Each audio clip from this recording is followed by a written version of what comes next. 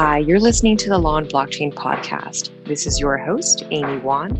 The Law and Blockchain Podcast is part of the To the Extent That podcast series by the American Bar Association Business Law Section. The ABA Business Law Section podcasts provide general information and are not a substitute for legal advice from a licensed professional. We offer both standalone and serial podcasts on a variety of topics and welcome your feedback and suggestions at ababusinesslaw@americanbar.org. We hope you enjoy your selection. We have an exciting guest here today. We have Brian Brooks, who is Chief Legal Officer at Coinbase. Brian, thanks so much for coming on the show. My pleasure, Amy. Thanks for having me. So Coinbase, for those of you who don't know, but I'm sure everyone in the space does, it's an $8 billion Silicon Valley startup that is one of the largest digital currency platforms in the world. At Coinbase, Brian is responsible for the company's legal, compliance, internal audit, government relations, and global intelligence groups. Previously, Brian has served as Executive Vice President, General Counsel, and Corporate Secretary of Fannie Mae and Vice Chairman of OneWest Bank. He has a much longer bio that you'll see on the website, but for obvious reasons, if I read the entire thing now, it'd go on for 20 minutes because he's incredibly accomplished. So, Brian, there's so much that we can talk about. How did you end up joining Coinbase, and how has that been similar or different from working in more traditional financial institutions? Well, Amy, I get that question a lot, and I think it presupposes that there's a big distinction between what we do in the world of cryptocurrency and traditional finance. And the truth is, we see cryptocurrency as the natural evolution of finance, much as email was the natural evolution of communications. So we think this is an extension. It's a new version of things that have been going on for a while. But in terms of how I got there, it's sort of funny. When I was at Fannie Mae, I kind of fell in love with financial technology, or fintech, as people call it.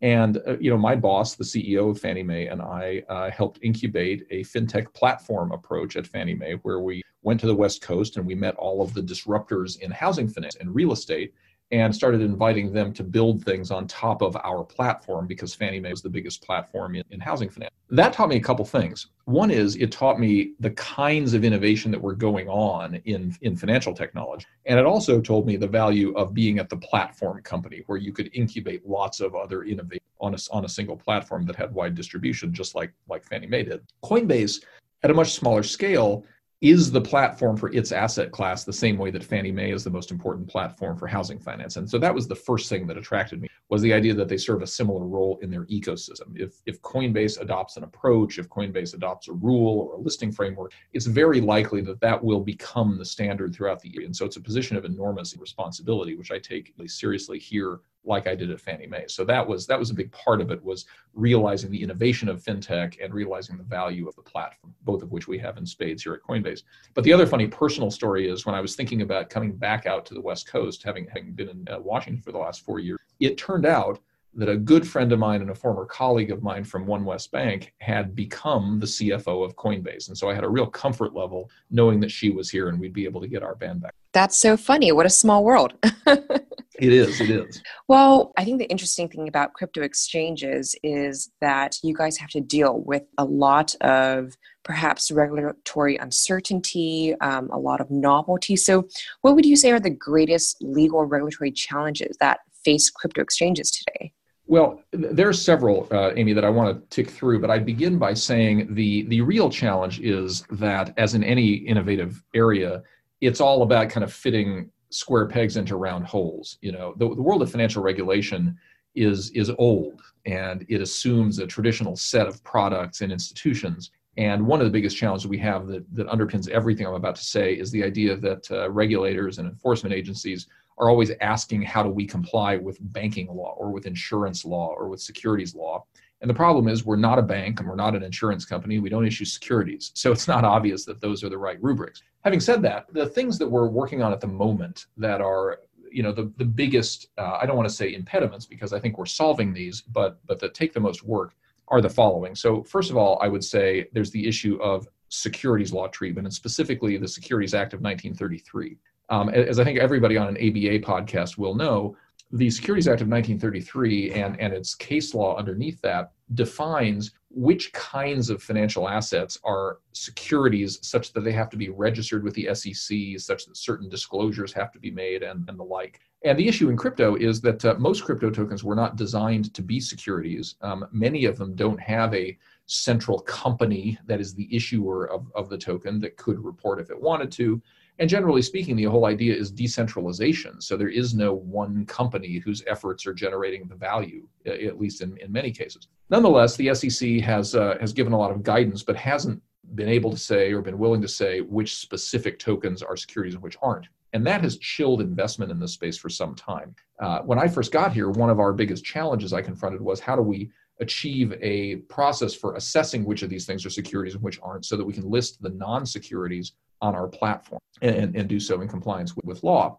What we came up with was a scorecard, which is much like the Motion Picture Association for crypto, if you will, where, since we're not the SEC, we can't definitively say which things are securities, but kind of like the way the Motion Picture Association is able to tell the difference between R-rated movies and PG-rated movies, we were able to come up with a very repeatable, very objective process for figuring out which are the PGs and which are the Rs. And it's kind of exciting, Amy, since we're talking today on September 30th, this very morning, we publicly rolled out this framework with a consortium of other companies called the Crypto Rating Council. And the purpose of the Crypto Rating Council is to be the trusted validator that will let the world know which things weren't. So that clears the way for people to know where the safe legal space is for crypto within the Securities Act and allow us to really scale that up without committing inadvertent footfalls and then getting in trouble under the securities law. So that's a big one, I would say. There's some other things that are a little bit more detailed and probably beyond the scope of a podcast, but I can just identify some of them. So, examples would be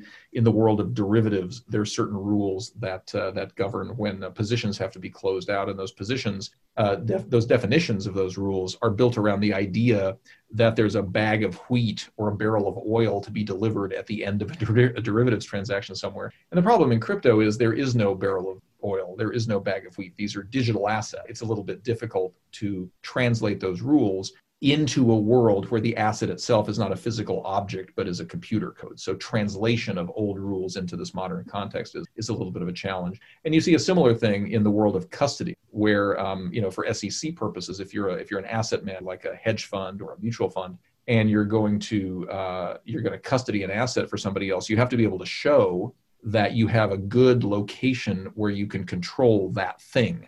And again, those rules were written in a day where people were custodying physical stock certificates or works of art or antique cars, physical objects that could be located in a place. But again, that's not what cryptocurrency is. And so trying to modernize those rules so that they make sense in a world that is purely digital and natively digital, those are all big challenges. A lot of other things too, like you see in any startup, but I would say those are the big ones to crypto land.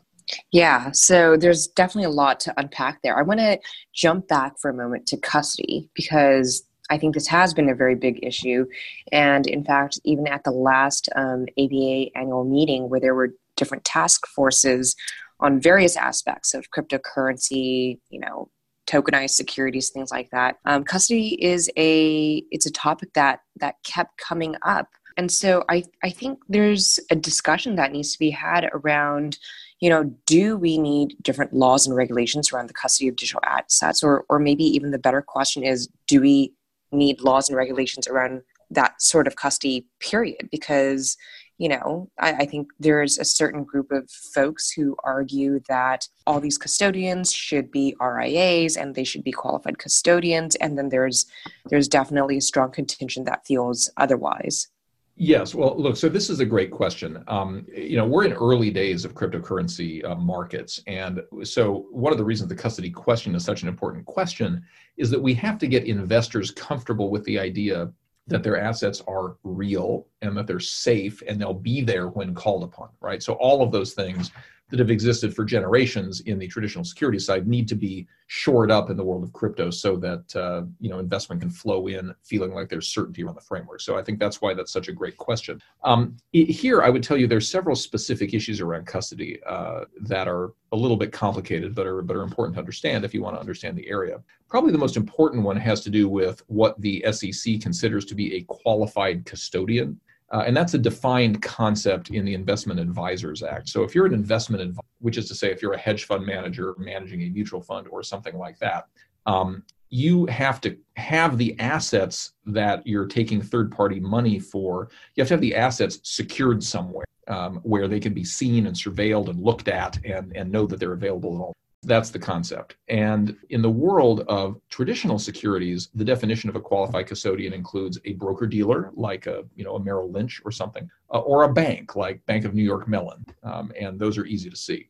In the world of crypto, it's a little bit more complicated because generally speaking, the SEC has not yet licensed any broker-dealers to perform custody services for crypto. So even if you had an exchange that was trading crypto, the broker-dealer that was doing that can't legally custody that asset. And part of it is because of the SEC's stated view that they want the custodians to be outside of the broker-dealer. Part of that is just a post-financial crisis, that they don't want the assets to blow up if the firm blows up. That was what you saw in Lehman Brothers.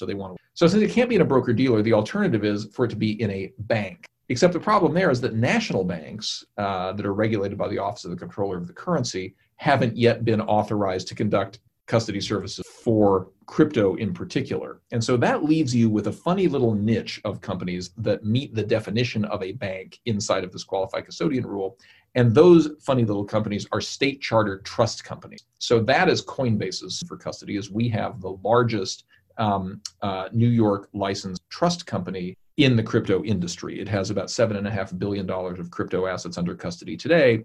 And we believe that that company is probably the only company at the moment, or the only kind of company that meets the qualified custodian test.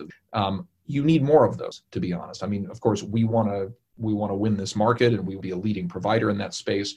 But in order for the ecosystem to grow, investors need to see that there's a robust set of companies doing that business. And the good news is that there are more and more that are coming into the space and getting these state chartered trust companies. So that's the good news. Even then, there's still this question that I adverted to a minute ago about whether anybody can get good custody of a digital asset, because the digital asset isn't a physical asset. And so when the regulators and auditors come in and they want to see the asset, sort of like, show me the stock certificate, show me the work of art that is securing this financial asset, we can't show that to them because it's in a computer code and we can't let it be hacked. Which brings me to maybe the last most important thing about custody, in addition to these regulatory issues, and that is, because these are computer codes, and because this stuff is not insured by FDIC insurance, so if it's lost from the exchange, it's lost forever. Investors need to get comfortable with the idea that their assets are safe and protected in some way, even more than they need to feel that when they go to the bank, to deposit traditional cash. Right. And so at Coinbase, we have some solutions for that. I mean, one is we have a patented process of cold storage. In the world of crypto, there's hot storage, which is codes that are stored in a device attached to the internet, and then there's cold storage, which means something that's not attached to the internet and thus can't be accessed by a third-party hacker. But we took cold storage a step further, so we deployed a process known as sharding, where you take various pieces of what's called the private key, which is the access code used to get at the digital code that represents the crypto. And sharding is where you store pieces of the code in different locations. So even if one of your custodian locations were to be invaded or blown up in a disaster of some kind, that can't compromise the underlying crypto, because you would have to reassemble the private key from a piece of code held in Singapore and a piece of code held in San Francisco and a piece of code held elsewhere, all of them at rotating undisclosed locations. So we try to provide physical security confidence in that way. And then, of course, we were also the first crypto exchange to have meaningful insurance coverage, such that if a code were to be lost, there's something standing behind that asset beyond just promise. But, Amy, the beauty of your question is there are many, many layers of the custody puzzle. And what we've tried to do is to nail each of those layers in it. Fascinating. I'm going to ask you about insurance really quickly, actually, because I was actually on the phone with a custodian last week, and they told me that the insurance policy that they have is really only for negligence. And they had told me that, I guess, very few insurers are willing to offer anything more protective than that. Is that what Coinbase has, or do you guys have, something a step up?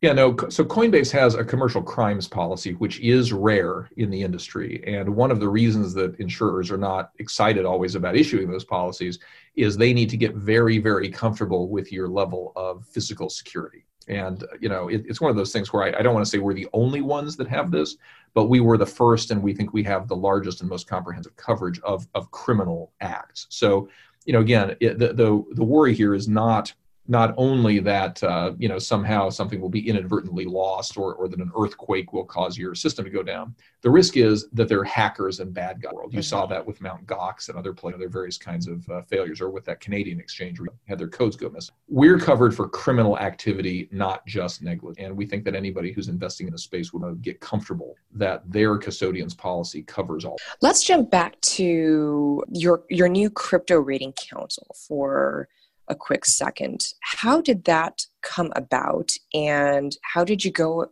about getting the collaboration from all these different companies, and have you been in discussions with the regulators about what you guys are doing? Yeah, it was a great question. So look, when I first got here, the way I tell the story is Coinbase, on my first day at the company, and I've been here a little more than a year, was the biggest US exchange. But we had fallen from being the biggest exchange in the world to being something like way less than this exchange in the world. And one of the reasons was because the US legal environment was so ambiguous with respect to securities law compliance that we just weren't comfortable adding assets because we didn't want to even come close to violating the law.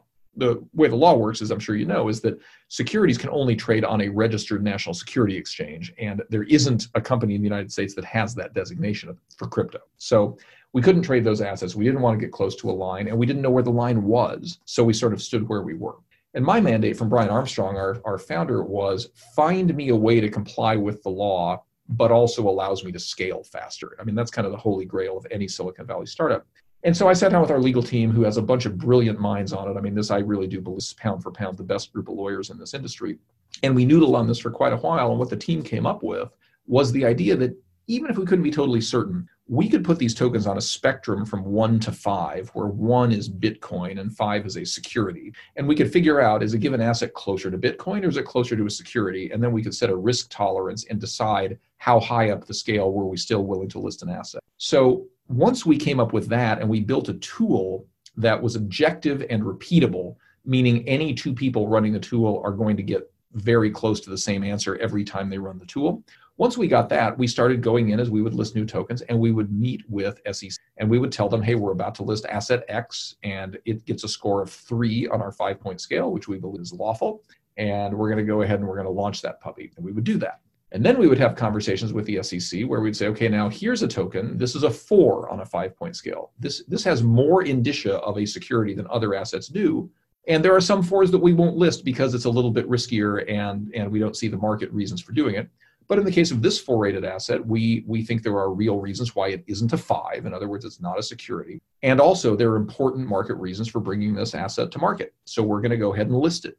And I don't want to suggest that the SEC agreed with our listing decision in every case at all. But what was interesting was to see that on both sides of that table, people started using the language of the 1 to 5 scale. It became part of the vernacular. And once I saw that, I realized this thing is much more valuable, not as a Coinbase proprietary tool, but as an industry utility where the legitimate, credible players in the space have a common language for operationalizing guidance and coming to the right outcome. And so with that in mind, I just started picking up the phone and calling leaders of some of the largest and most credible exchanges and investors and custodians to say, hey, we could benefit from your thoughts, and I think we could all benefit from having a common compliance framework so we're not guessing about the law. And a side benefit of that is, once we do that, we can say to the world, hey, it's not as uncertain and ambiguous as we thought. We think we've nailed this. We think that the SEC's guidance is clear enough that if we put it inside of this tool, we can figure it out. And that's where the consortium was born. It was the idea that it's not as uncertain as we had thought, that there's a way of dealing with the regulators where, whether they agree or disagree, they at least now have a common language with us for understanding what's going on. And we have a process that protects us from intentional legal violation. And it's scalable. So all of those things are great. And I'm very proud of the consortium members who really are, as I say, several of the biggest exchanges in the United States, a couple of the most important investors in the country, a couple of major custodians. I think what we're doing is building a legal infrastructure on which industry can really grow. And that pretty much answers my question about how do you handle legal and regulatory strategy? Well, tell me this. What does Coinbase's relationship with the regulators look like, and what should be the industry's relationship with regulators? Well, you'll get a bunch of different viewpoints on this, but as you mentioned at the top of this, I've spent virtually my entire career representing regulated financial institutions, and I spent most of my career in Washington working with some of the people who are now the regulators. And if there's one thing I have come to understand, it is that you're not going to get anything right 100% of the time. And so trying to build something where you can guarantee your regulators you'll never make a mistake is a fool's errand. What you can do, however, is you can first of all build process so that even if you make a mistake, everybody understands that the mistake was the result of a process, which can always be made better, but it was not the result of negligence or malfeasance or intentional misconduct. That's the first thing you do. Process is really king. And then the other thing you can be is highly transparent. You can let them know what you're doing before you do it so that they're aware and can comment. And even if they don't comment in the room, they can comment over time about what. So I will tell you that before we rolled out this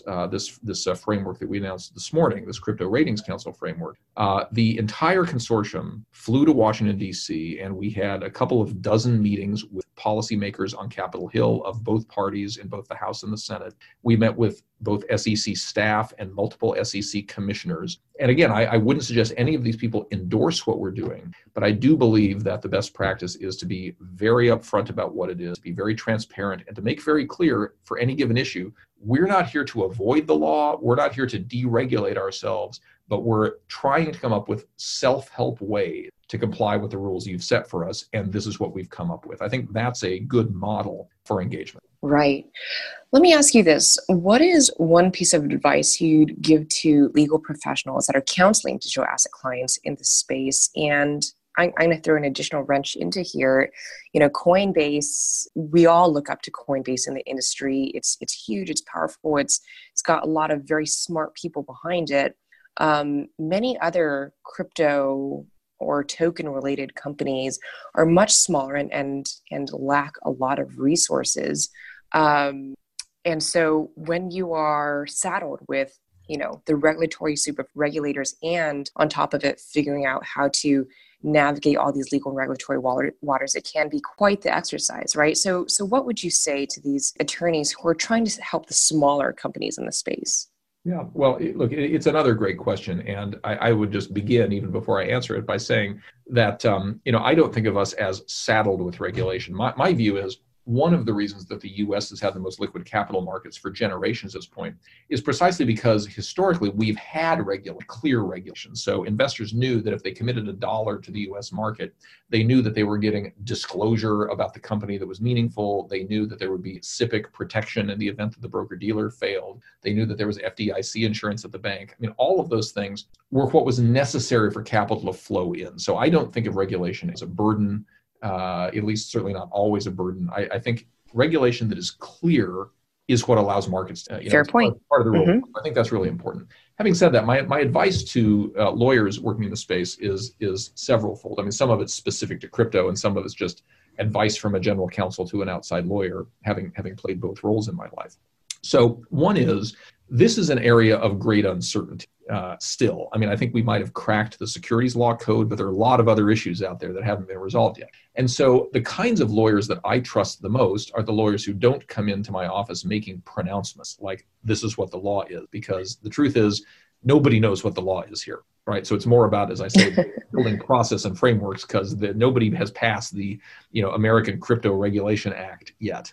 So the first thing is some amount of humility that is not sort of giving me prescriptive rules, but is understanding my world and helping me develop frameworks. That's one thing I look. A second thing that I would say is that we value problem solvers over issue spotters any day of the week. And I think one of the biggest challenges for lawyers who are representing tech companies, there are fewer lawyers inside the company as compared to other kinds of clients. And so oftentimes when you're a lawyer, you might be dealing not with the general counsel, but dealing with the product manager or some other business person who's typically relatively young. That's the nature of tech, is that these are entrepreneurs who aren't spending 20 years inside of big companies. And what they need, the reason they're calling you, is they need help. They don't need an education. So they're not always looking for the 8 reasons why this is regulated and is impossible to succeed in. What they're looking for is a brilliant out-of-the-box way of taking your expertise and advocating for what they need. And that's uncomfortable for many lawyers. So I think you have to change your view on that.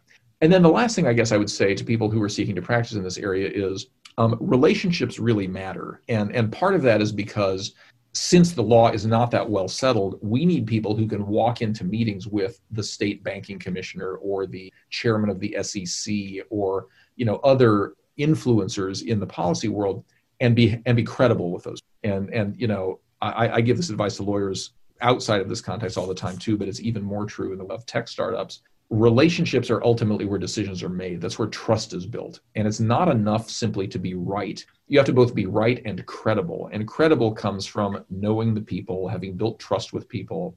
And so for people, especially on the earlier side of their careers who might be listening here, I would tell you, doing a good job on the assignments your partners are giving you is important, but it is not sufficient. What is really important is that you get out of your office on a regular basis and go to the conferences and go to the trade association meeting and go to the think tanks and if I can find all of those qualities in a single lawyer, that's the person I am. That is fantastic. I love that advice. Brian, where can people find and follow you? Well, I love followers, and I do try to kind of publicly advocate for what we do, as well as having these kinds of conversations. So first of all, I encourage everybody to follow my Twitter handle, which is Brian Brooks CB. That's for Coinbase. Brian Brooks CB on Twitter is great. And of course, my LinkedIn, and I never know how to describe my LinkedIn handle other than to say, if you look for Brian Brooks Coinbase LinkedIn, you'll get me. And, I'm always happy to support and talk to and network with people who are in this field. So please reach out, and I'd love to have a relationship. Fantastic. Brian, thank you so much for coming on the show and for sharing your immense, incredible knowledge. That is it for today's show. I'm your host, Amy Wan. Please go ahead and visit the ABA Business Law section and website. You can follow us on social media and subscribe to the podcast on Apple iTunes or the Google Play Store to listen to our next show. Thank you so much, and we'll see you next week. Thank you for listening to the ABA Business Law Section's podcast series, To the Extent That. The section offers a robust collection of content. To explore more about this topic, or to learn about joining the section, visit ambar.org/bizlaw. That's BIZLAW.